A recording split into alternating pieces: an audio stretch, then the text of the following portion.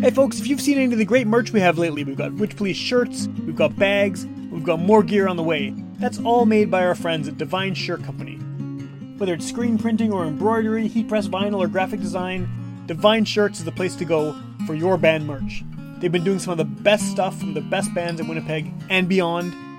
And if you're looking to get some merch made, head over to divineshirtcompany.ca or follow them on Instagram and tell them Witch Police Radio sent you. One of our colleagues, Sam Thompson, who, if you saw him, you'd sort of right away assume he was a hippie. Get up off your ass and get up on the podcast! Witch Police Radio! Witch Police Radio! Witch Police Radio! Witch Police Radio! Get up off your ass and get up on the podcast! Witch Police Radio! All right, welcome to Witch Police Radio. As all of you know who are listening to the show, who've heard the show before, Witch Police Radio focuses on primarily Winnipeg and Manitoba artists. And every once in a while I make an exception and have someone on the show who I like to call Manitoba adjacent. And I think that the guest on this episode is someone who is very Manitoba adjacent, despite not really having spent any time here. But you have a connection. You have a very unusual connection, I think, to this province and to this city. So I think that the best way to start this off is if you want to just give a brief introduction about who you are and what you do, because you're a different kind of guest that I've had on the show regularly. Sure. Well, hi, Sam. It's great to be with you tonight. My name is Greg, and I am one half of the absolutely insane podcast, Unscripted Moments, a podcast about propaganda, and which I co-host with one of my bestest buddies, Keith. And on that show, we talk about every single propaganda song. We're going through the entire discography, and we're almost at episode 60, so we're over halfway done. Nice. And it feels awesome. It's been like one of the best things I've ever been able to do creatively in my entire life. It's been challenging and rewarding in countless ways. I've become friends with you, which is a fabulous benefit of the show, and you've been extremely helpful. I also host another podcast called the Classical Ideas Podcast, which is an academic show where I interview professors and journalists and lawyers and teachers about their work when it comes to the field of religious studies, so the academic study of religion.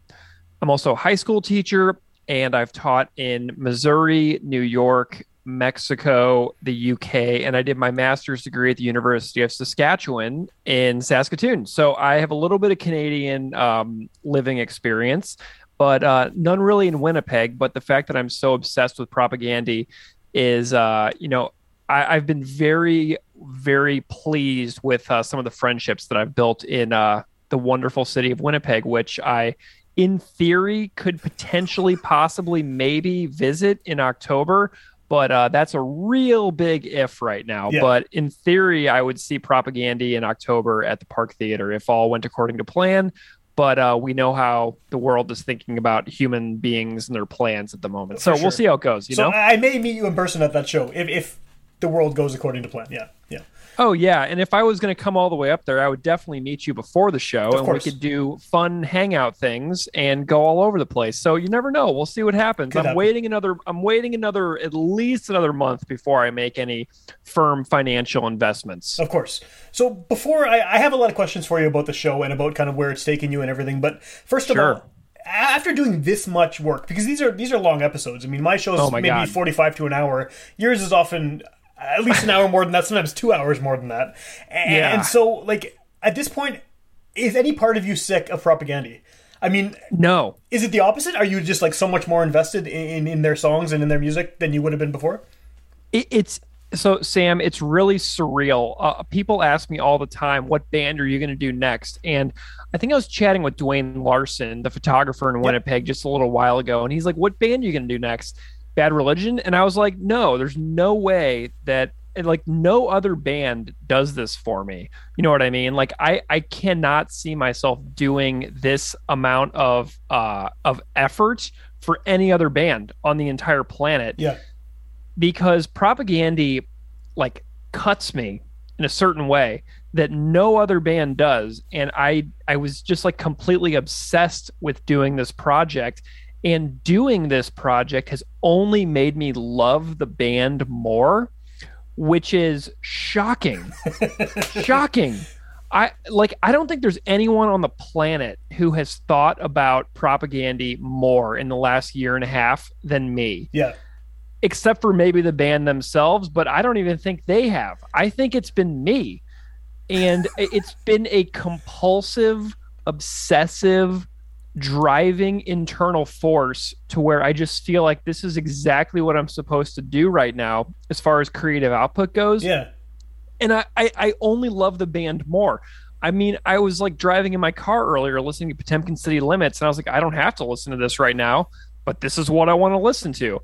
So it's an absolute obsession. I love the band more than ever, and I have absolutely zero regrets. That's awesome. Well, as a listener of your podcast and a lifelong Propagandhi fan since I was 14, 15, I feel the same way. The show makes me want to listen to their music deeper and give greater consideration to what they're talking about and why, and also just the musical elements. It's like there's. I think that it wouldn't work with any other band because of the level of complexity, both in terms of subject matter, lyrics, musical complexity. Like it's they have this wealth of content that obviously rewards close listening, which is what you've been doing with your podcast. But also, I think that there's a lot of ways into their stuff if you're not a fan of punk rock or hardcore or metal or thrash or whatever genres you want to include in their sound. I think that because of what they're talking about and the level of they don't dumb it down, they don't beat you over the head with it. It's very as you know, right? I mean, it's very detailed and thoughtful and educational and thought-provoking. Yeah, I mean, seriously, like whenever I start diving into a song, I always am looking for what like current events news articles were coming out around the time that maybe inspired the songs to be written. And just diving into the sheer amount of resources that I find based on the events described within a song and the concepts that we talk about and the vocabulary that we go through and the world events that the songs are about. Sometimes I wind up finding 30 or 40 source materials for a single song, and it becomes this beast. Do you know what I mean? And like people have complained in the past that the show is so long, but all I do is follow the story.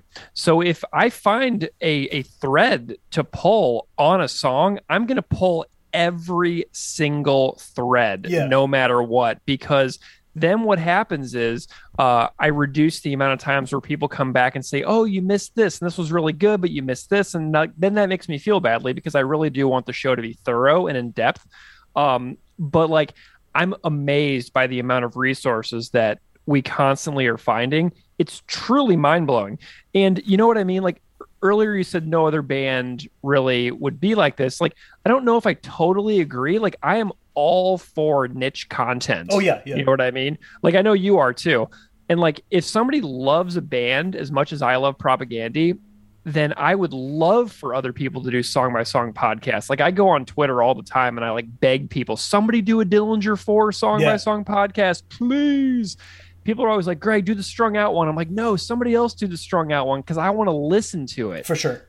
You know what I mean? So this is like this is the one that I had to do. And I could not be more thrilled with how it's gone. But I just love it, man. Love it. Well, after listening to so much of your show, I've definitely if I had more time, I would be doing a Bad Brains one, like oh yeah, or Fishbone or someone like that I'm really obsessed with. But someone out there will do it. There'll be a Bad Brains one somewhere that someone's doing, and I'll listen to it and complain about every episode and tell them this and that, and just like people do with you, right? I mean, I'm sure you get tons of feedback from super fans.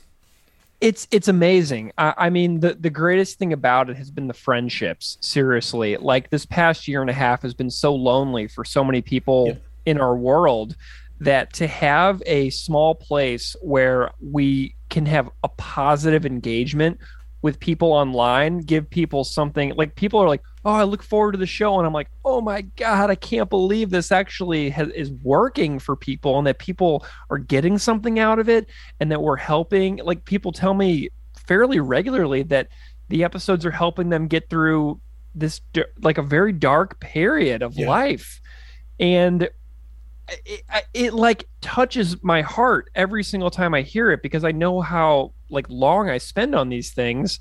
And to get any messages like that in return is just so thrilling, and it just makes me feel very emotional, very humble, very honored, very privileged, and extremely happy that we've been able to create this positive space online for people to check out if they want to.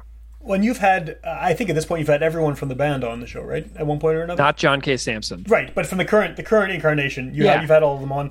Some of them more than once. Yeah. What's their take on it? Just because, I mean, a lot of these songs, like we've been talking about, they cover, big picture issues, and a lot of them cover, some will cover very, very small niche issues, but they're very detailed. But then some of them are personal. There's a lot of content in some of these songs that is obviously written from a personal point of view.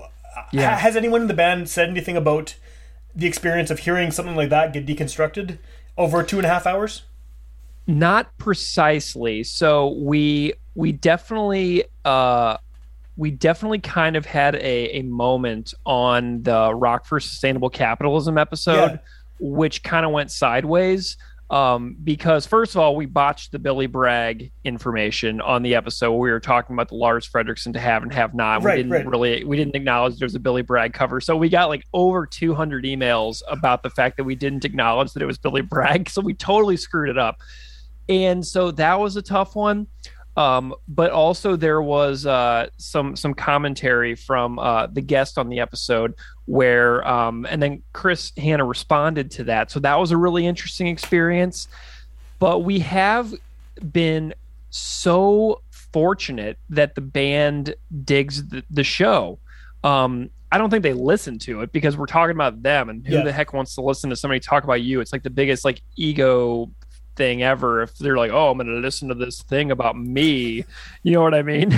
So like I don't expect them to listen to it at all, but the fact that they're like supportive and interested in the fact that it exists, and like they're not like angry at us, because like I didn't ask them to do this. I did this sort of like, hey, I wonder if this will work, just as like a sanity project. And Chris has been on, Todd and his brother came on one episode, Sue Lynn has been on several times. Beeve has been on several times. Jord, I punished Jord for like an hour and a half with the most fun and hilarious conversation, and we had such a good time. So I'm like just truly beyond grateful to them, because if you think about me finding this band in like the mid 90s, and the fact that I've been so obsessed with them for so long, and now I get to like hang out with them, like, and ask them questions that genuinely interest me. I can't imagine, like, it's just so unfathomable to believe that this is actually happening right now. I'm so grateful, endlessly grateful to them for not being mad at us for doing this, because it really, these things are very sensitive. Talking about one's life in a song and then having some yahoos that you've never met deconstruct it is a real challenging thing to consider. So I'm so fortunate that they seem to like what we're doing, Yeah. Well, I guess, like, I mean, part of the reason I think people like it is because you are both obviously huge fans of the band.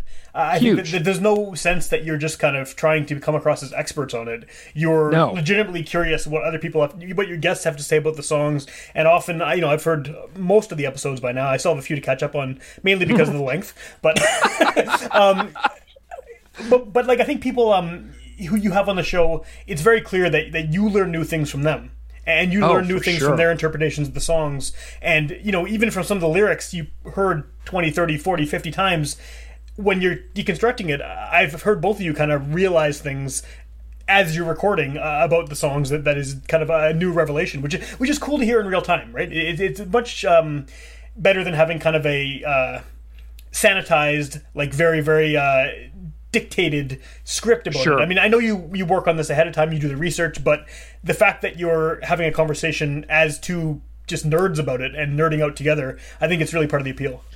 Yeah, like the real-time epiphanies, like when they happen for me on the show, I mean, I walk away from those conversations with Keith or with a guest just like feeling like a different person. You know what I mean? Like I can feel myself have revelations about the world in real time. And that's something that I really cherish about the experience of being human, is pushing myself with each passing year to not be a totally complacent person who doesn't seek to learn new things. Like I love learning, and that's why I love doing the show so much, is because I always feel like I walk away with like something that I've learned new things, and that I've had new thoughts, and that my brain is continuing to like do its job. Do you know what I mean? Like this is what I feel like the meaning of life is just to be curious about things.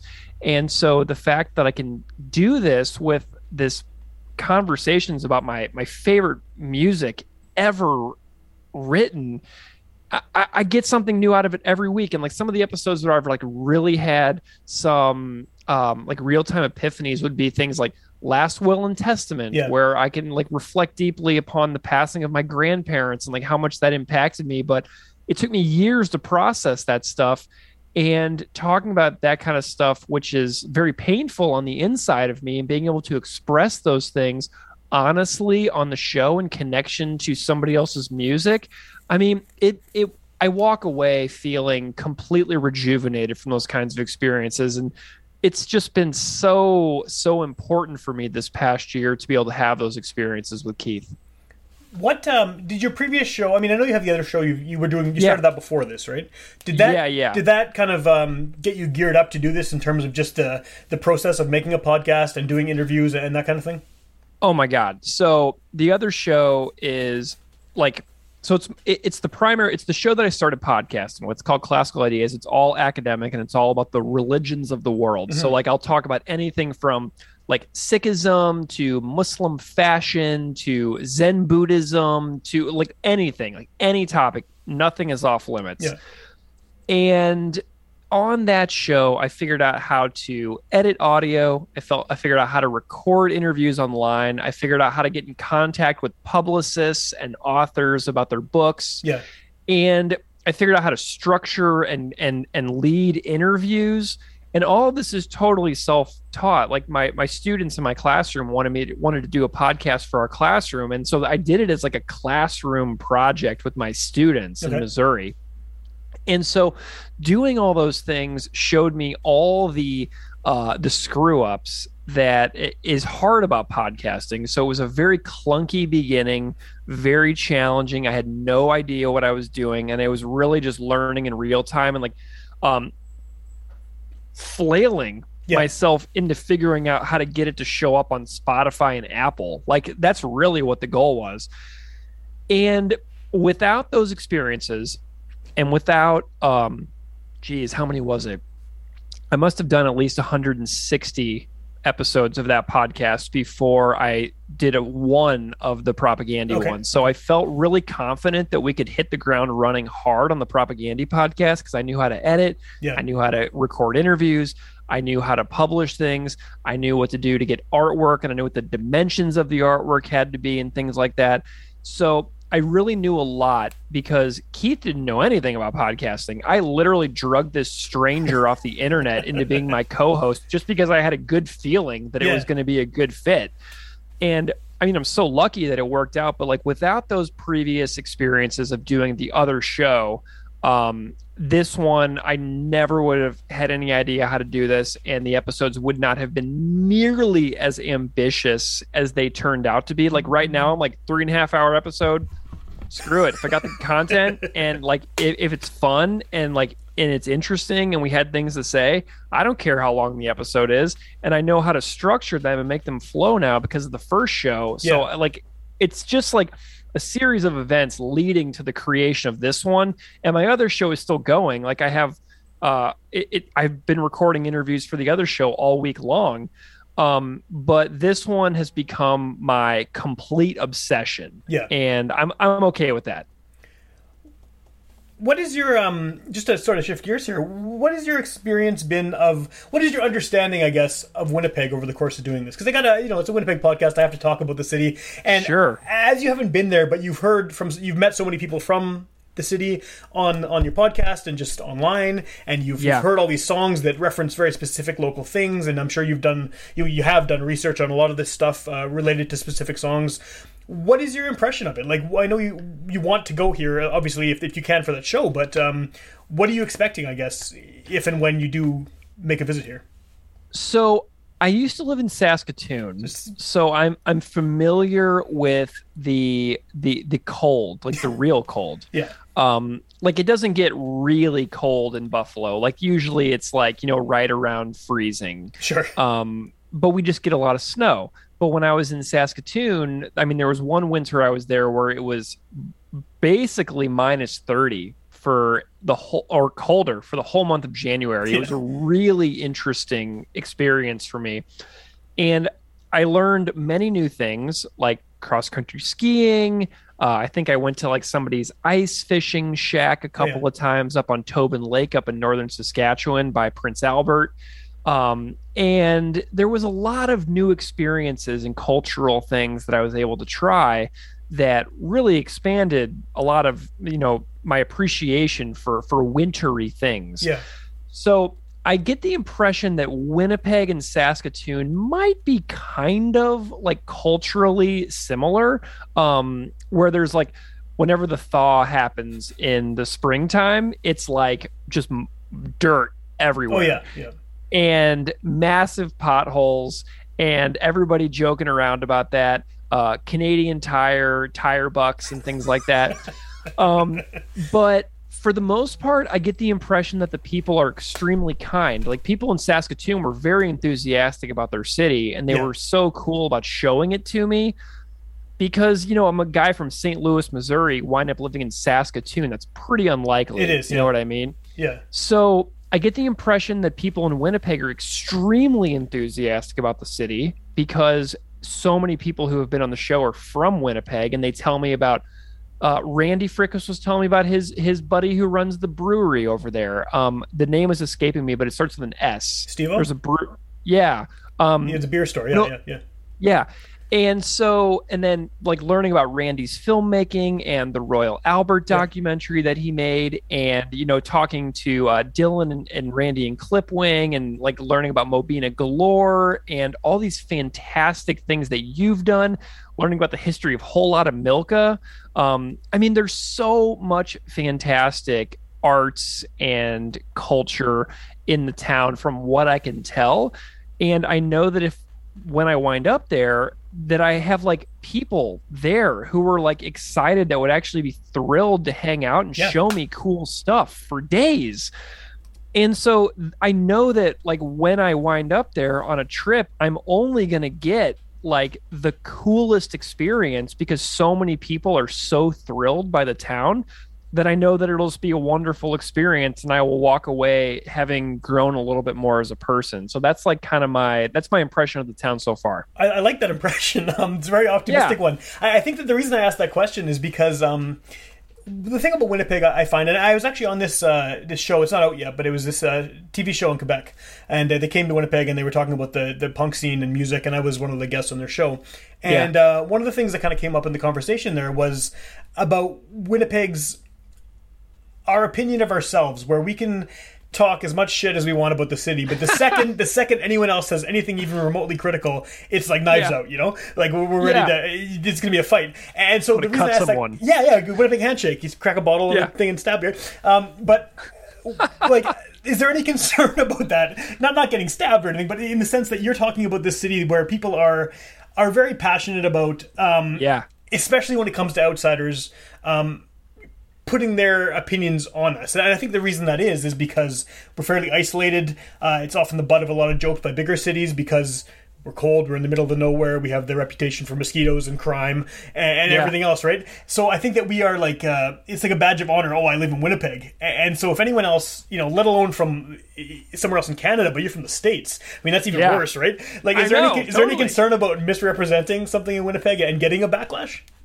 Oh, not at all, because my default stance is to listen to people's life stories from their perspective, how they wish to tell them. Doing a couple of podcasts like this and being a high school teacher, the life stories of other people matter a lot to me. And so what I try to do is I just want to listen to people's stories. You know what I mean? Like I was really inspired by like Terry Gross on NPR and like Anthony Bourdain and like people who like go to places where people are from and seek to just like listen and learn. So open eyes, open ears, open hearts. And I know that I talk a lot on a podcast, so that might seem a little ironic, but like I deeply value hearing other people's stories. So while I am talking a lot, like the reason why we have a guest on every show is because I want to hear if their experiences, I want to hear what their experiences are with this kind of music and how it sits inside of them and how it speaks to them and moves them. So like that's why we have guests on every show, because I want to know what other people's stories are in relation to this band. And so like if I were to go to Winnipeg, like I would just want to hear everybody's stories about like, tell me about your freaking high school. Yeah. You know, tell me about the rink that you like to go to. Like tell me like if your family is from other parts of the province that like I may never see. You know what I mean? That's kind of what I seek to do when I go new places. I just want to hear stories, man. Just tell me all the good stories and I'm going to be happy as a clam. Well, and in this context, that's background for your show too, right? Because you're getting a better picture, or from more sources at least, a picture of where this band that you love is coming from, and the community that they grew up in, that they're in now. Yeah, and you know, and like what's really, I went through the show episodes recently, and I was counting how many people from Canada had been on the show. I think I saw your tweet about that. Yeah, and it's like something like 60% of all of the guests, maybe even more, maybe 65, 70-ish percent. I have to do the numbers, but it's a substantial portion of the guests on the show have been from Canada. And so that's a huge thing for me, because being from the States, we had our impression of Propagandhi being like this Fat Records band that got popular in the 90s. So like I come at this band from a totally different perspective than somebody who may have seen them at the Albert in 92, like Conrad Sichler, who was in Toothpick Hercules. You know what I mean? Right. Like, so my experiences of this band are totally framed within the Midwestern American context in which I grew up. But hearing other people who like saw them a long time ago or who grew up in Winnipeg, like Beeve grew up as just a fan of the band, who wound up becoming a member of the band. And, you know, Todd was into the band before he joined, when he was in I Spy. So like, I just love hearing people's stories about why the band matters so much. And that's kind of what I seek to do in every single interview. And I really, really, really do seek out and value Canadian guests who can give me a different perspective on this band, because I was listening to it in the context of Fat Records. And so many people in Canada were not. So it's a massive difference in the way that the band is understood and appreciated, which is something I've really tried to drill down on during the course of the show. Well, I think that's something that a lot of us didn't even know that they were being perceived like that. Because I remember seeing some stuff you posted a while ago, and it was, here's a copy of, with supporting cast or whatever record it was, and there's a Fat logo on it. Yeah, and like I'm like, I look at my copy, like mine wasn't put up by Fat Records. What the hell's going on here? This is I think it was Today's Empires. Yes, it was, whichever one. Yeah, it was Today's Empires, right? And so like, I mean, I bought that when it came out at the Mondragon, which no longer exists, but was like a vegan cafe and bookstore, and had all this weird anarchist stuff in the back. I interviewed Paul Burrows. Haven't put it out yet, but it's recorded. So I mean, like that's where I got it, and it was very much on a local label and all this stuff. So I think that my perception of that record is obviously going to be different from yours. Totally. First of all, in a different country, but also seeing it on this big V punk rock label of the 90s, right? So it's exactly. Even the framing is different. So it's kind of a cool way to find out, because everyone you talk to, depending on where they're from and when they got into the band and what their relationship with the band's music is, they're going to have a different entry point, and I think that changes your perception of what they are and what they're about and who they are. And that's why the story matters. And that's why I get guests, because everybody's story is a little different and it's never boring to me. So even though a lot of guests say similar things like, oh, I found it on the Fat Records compilation and Nation States was the first song I ever heard. And there are some repetitive things that get said on the show, but it's never boring to me. And like, that is that is an interesting observation to me. Like, why am I never bored by hearing that Nation States was the first song somebody ever heard on the Fat Wreck compilation? I've heard it 20 plus times now, but it just doesn't bore me. Like, I just want to know why people like this freaking band as much as me, you know? Yeah. That's where I heard them first too. Is that song and that comp, There and you then go. it said Winnipeg in the liner notes, and I was like, "What the hell? This is." And then it's like, "Oh, this is local. This is I can get this from here where I am." Yeah, yeah. Absolutely. So that's what, you know, that I just love hearing the stories. That's why we do it, you know? I don't want to do something as cliche as making you pick your top 5 Propaganda songs, because I imagine that's too difficult for you to choose, especially at this point when you haven't done the full 3-hour deconstruction of all of the songs. But Dude, I can do my favorite song off every record spontaneously if you want me to. let's hear it. I'd love to hear that. Yeah. Okay, so my favorite one on Victory Lap, if I had to choose right we're going now, in reverse chronological order here. let's go reverse. Is Cop Just Out of Frame. So that's my first pick. I'm not even thinking about these either. I'm just looking at the list. Okay. Failed States, hands down, my favorite song on Failed States is Devil's Creek. Great song. We haven't done that one yet, but I do have a cover and an interview recorded for Devil's Creek, so I'm real stoked about that one. I've been procrastinating making the actual episode because I just want to make sure I don't screw it up. A lot of these songs really scare the living heck out of me to actually make them. Sure. So then my favorite song on supporting cast is... Man, I guess I'm going to go with Supporting Cast because it has my favorite moment of any Propaganda song ever when Chris goes, yes. And then it goes into that really ripping riff at about 150 into the song. That's my favorite moment on any Propaganda song ever recorded in the entire discography. So I got to go with Supporting Cast. And then let's go back to Potemkin City Limits here. And I'm going to go...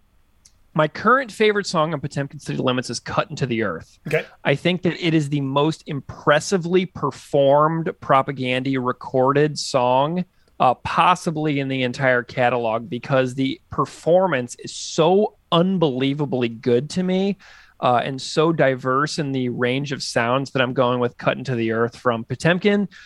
We'll go with Today's Empires now. So let's see this. I think I'm going to go with, off the top of my head...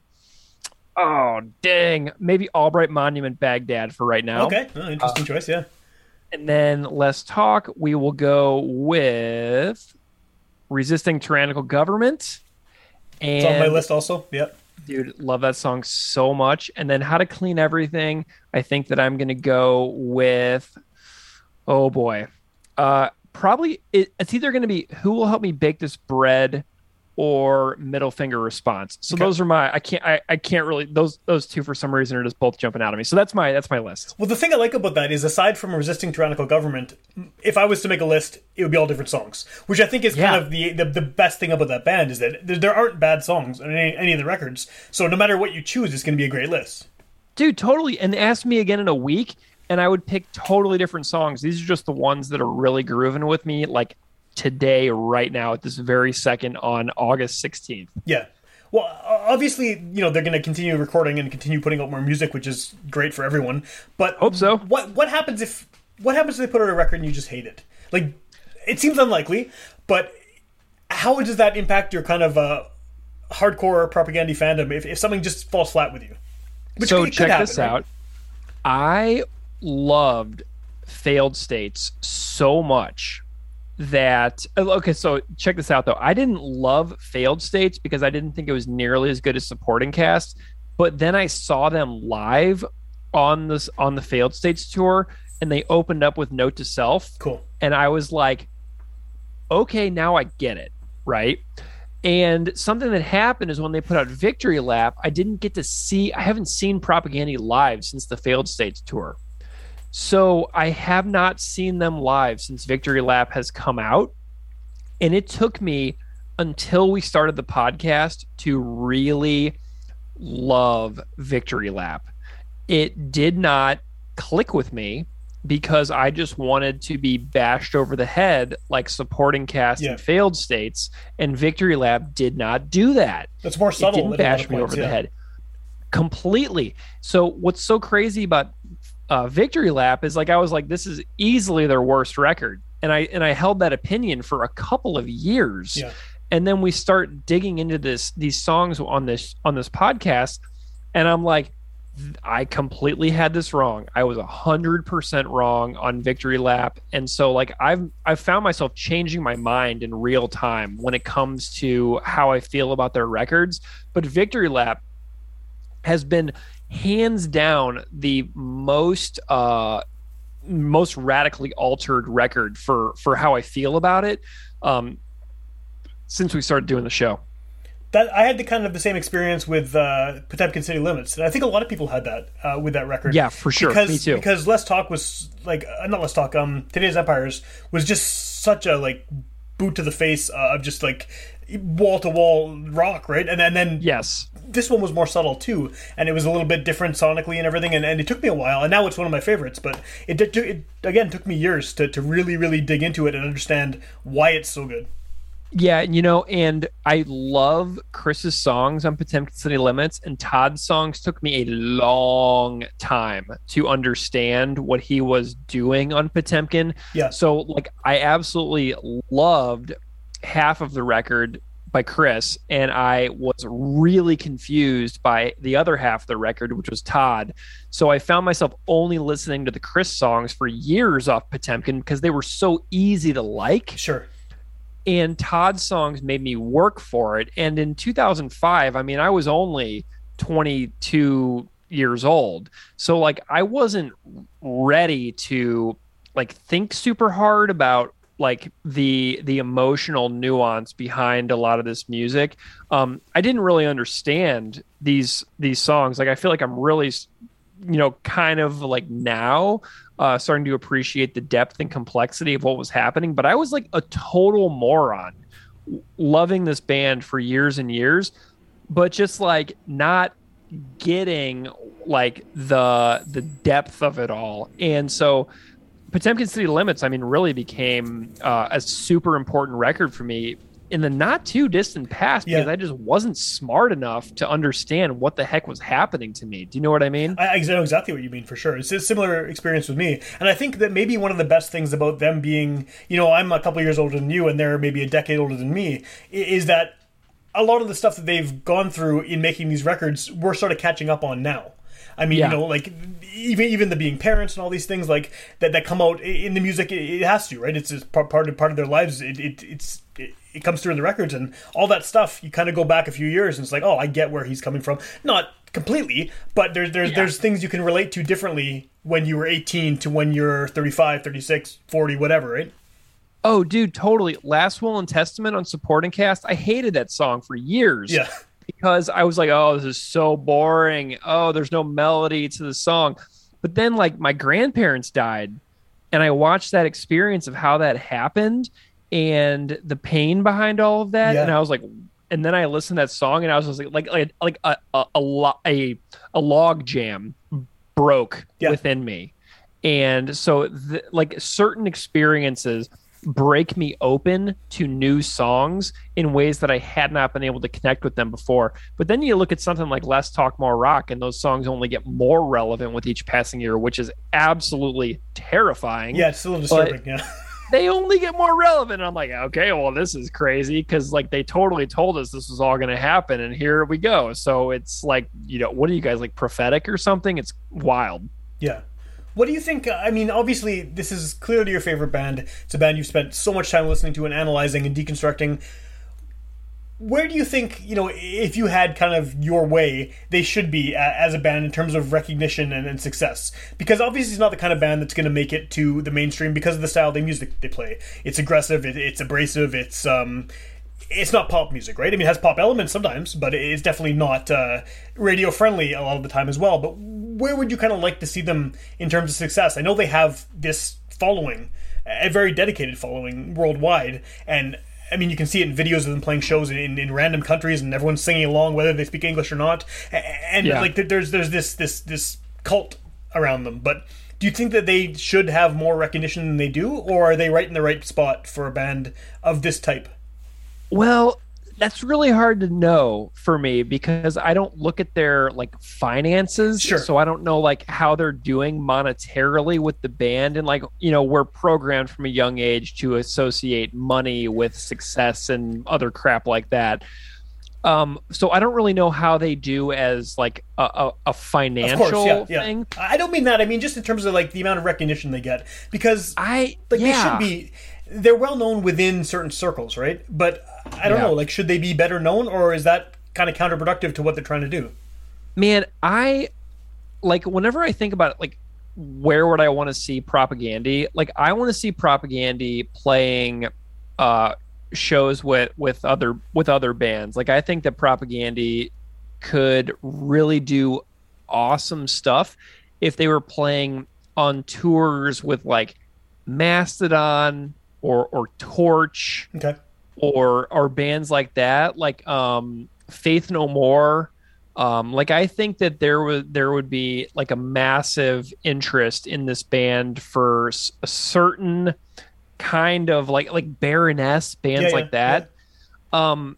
And I don't really know that I've seen that happen a whole heck of a lot with this band. But like then what you have to do is then you have to like open for other people, and like they have like enough people that love them and want to see like full shows that like I don't know if that totally makes sense for them, but they have such interesting and particular views on where they'll play, how they'll go through with shows, and what kind of festivals they will and won't play. And that's been something that's been so interesting to learn about as well, is like how they carry themselves. But I think that Chris and Jord should be far more recognized in the wider world of hard rock for the absolutely incredible contributions to musical performance that they have both done. For sure. And you talk to people from multiple genres, right? You talk to John Darnielle from the Mountain Goats. You talk to Kyle Shutt from The Sword.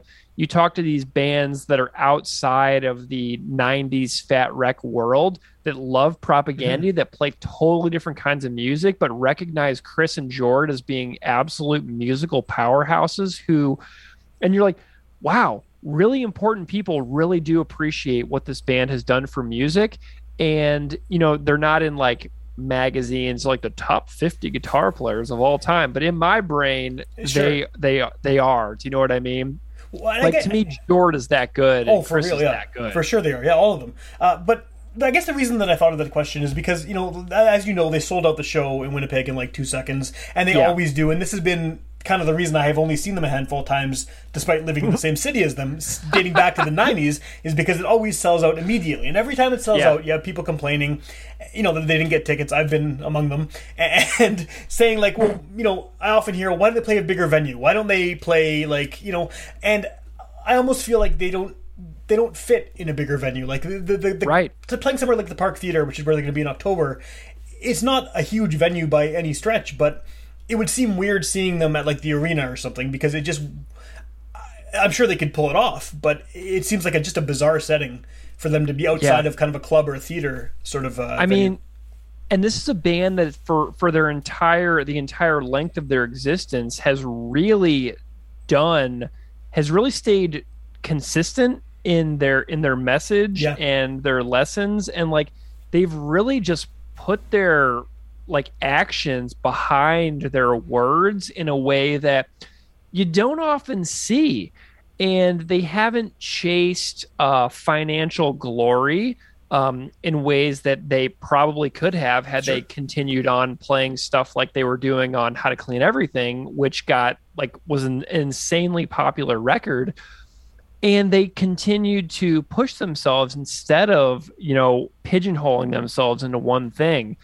And so, honestly, they could have been one of those breakout bands in '94. Yeah. But the fact that they continued to, go their own sound kept them from like really exploding, maybe, but also kept them as a band that continued to push themselves musically, which is far more interesting in the long run, far more interesting. And, there's a lot of bands that I loved back then a whole lot alongside Propaganda that I haven't listened to a single song of theirs in decades at this point. Same here. Most of the Fat Record stuff that I loved back then that I would have listened to at the same time as and heard on the same comps as and stuff, I couldn't tell you the last time I listened to Strung Out or No Use for a Name or any of those bands, and I loved them and they have great songs, but good riddance to any of those bands. I saw them live. Like, I enjoyed their music a lot, but it hasn't held up. And I think it's because a lot of those bands, not to criticize them because they put out a lot of great music, but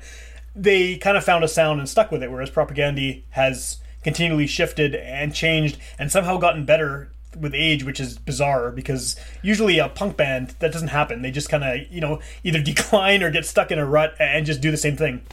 I am going to challenge you, though, on your Strung Out assertion there, because I disagree. Because I think Strung Out has been a not quite at the same level of like massive like Propaganda for me, but Strung Out I think has continued to grow pretty well, and I'm actually a massive fan. Well, to be fair, I haven't listened to them since like 2000. So because I just lost interest generally in that sound. So I'm sure if I went back and listened to it, I maybe would see what you're talking about. But I use them as an example. But yeah, that's I'm glad to hear that they've also kind of you should check out Exile and Oblivion. It is a real good record. Cool. Maybe I will. Yeah. We'll see how much. I have so much to listen to, but I will write that one down and it's put it on crazy. The list. Yeah. So I guess like before we wrap this up, what's the best way for people to find out what you're doing? Because I know people can subscribe to the show, and that's the best way to get all the new episodes as they come out. But you're very active online, and I feel like my God. I feel like whenever you're obviously searching for certain terms on Twitter and jumping in conversations, and that seems to be how you've kind of built your conversations about the band. But where can people find you? Yeah, so I'm on Twitter and Instagram for the show. The handle is Propaganda Pod. And I end each day of my week by going on Twitter and just searching the word Propaganda in the search bar on Twitter and going through. And a lot of times people, I try to assess the context in which they're referring to the band because I don't want to like a tweet that like refers to something where it like, in my view, misrepresents or misinterprets the message of the band. Sure. So I don't like all of them because I think some people get it really weirdly wrong. Yeah. But that's just my opinion, right? Like people can interpret this band however they want. But like then I go through and I just like a bunch of tweets and I'm like, hey, what's up? Here we are. And I've found a lot of people that way. And I don't really do that on Instagram. But we're on Instagram and Twitter at Propaganda Pod. It's on Spotify. All you got to do is search Unscripted Moments, a podcast about Propaganda, and it'll pop right up. It's on Apple. Nice and short name you got there, eh? Yeah, Unscripted Moments, a podcast about Propaganda. And like I actually shortened the Twitter. I noticed that. The title to just a podcast about Propaganda. So my Twitter title used to be Unscripted Moments, a podcast about Propaganda. And what happens is it doesn't really show up as well whenever I go through and like people's tweets because they see Unscripted Moments first, right? And they don't associate with Propaganda. So then I just put a podcast about Propaganda, and then like I was like, oh, way more people find the show when I shortened the title on our Twitter bio. So that was kind of something that I toyed around with, but the show is very much called Unscripted Moments, a podcast about Propaganda in the full duration of it. But we have a good time with it.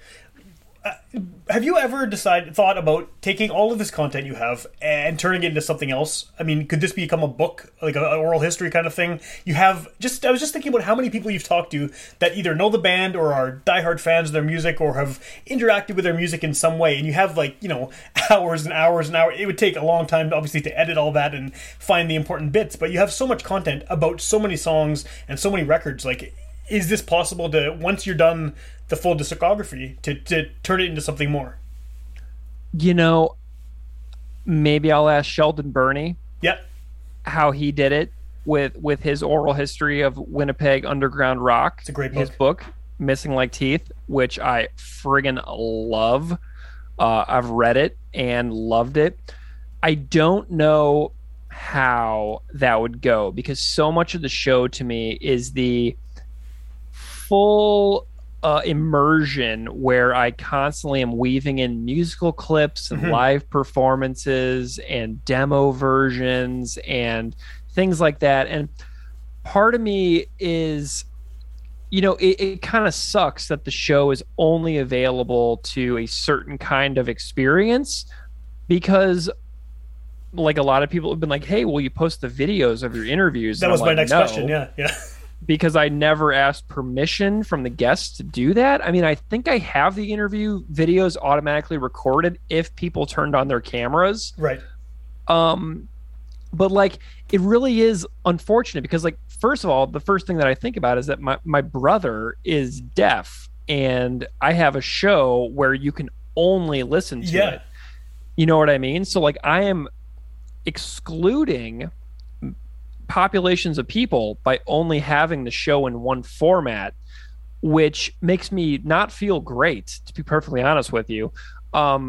So maybe there's a way that I could broaden the access to it. I don't really know.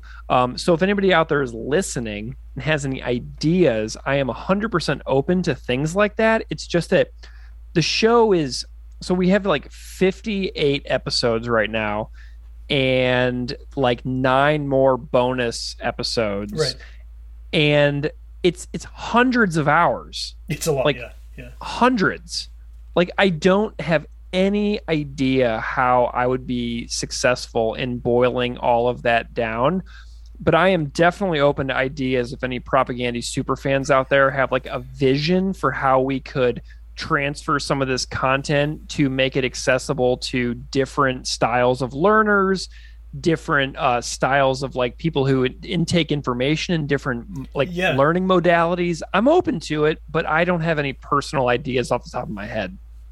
Yeah, well, like you said, there's hundreds and hundreds of hours. I think that's the first obstacle to figure out is how you would even start with something like that. But I mean, the good thing is that it's saved. It's online. People can listen to it. It's there for posterity, and so it's. I think it's a good resource. I wish that more bands had this, like you said at the beginning, because it'd be nice to sort of get into a new band, and then suddenly there's this just massive archive of info about them. I mean, there's a new one that just came out, there's a Leftover Crack podcast that just came out, which I've been enjoying. It's Brad Logan, who plays guitar in Leftover Crack, is one of the hosts of the show. Oh, cool. I should check that out. So that one's kind of cool. I used to listen to the Blink 155 podcast several years back. I like the As You Were podcast about Alkaline Trio. I like the Brendan Kelly discography podcast, The Road to the Skeleton Coast. I love the Canadian hosted Last Believer, a podcast about Good Riddance. Okay. Those fellows are making an amazing show. There is a No Means No song by song podcast called No Means No Thing. Love that show. They're doing real good stuff over there. So I'm really excited about this kind of show. I'm really excited about super niche, totally insanely geeky content. That is the thing that makes me extremely happy about what the internet can offer. And that's why we try to do something positive for around this band, because like so much of the internet is an absolute hellhole. I just went to I went to a major journalism news source right before I got on the phone with you here, and every headline was an absolute catastrophe that is happening somewhere in the world. And I'm like, I need to read all of these because I need to understand these events. But I also am like very I want to keep what I put into the world as positive as I can, and this is one of those ways that I try to do that, because otherwise I think I'll lose it and I'll go crazy.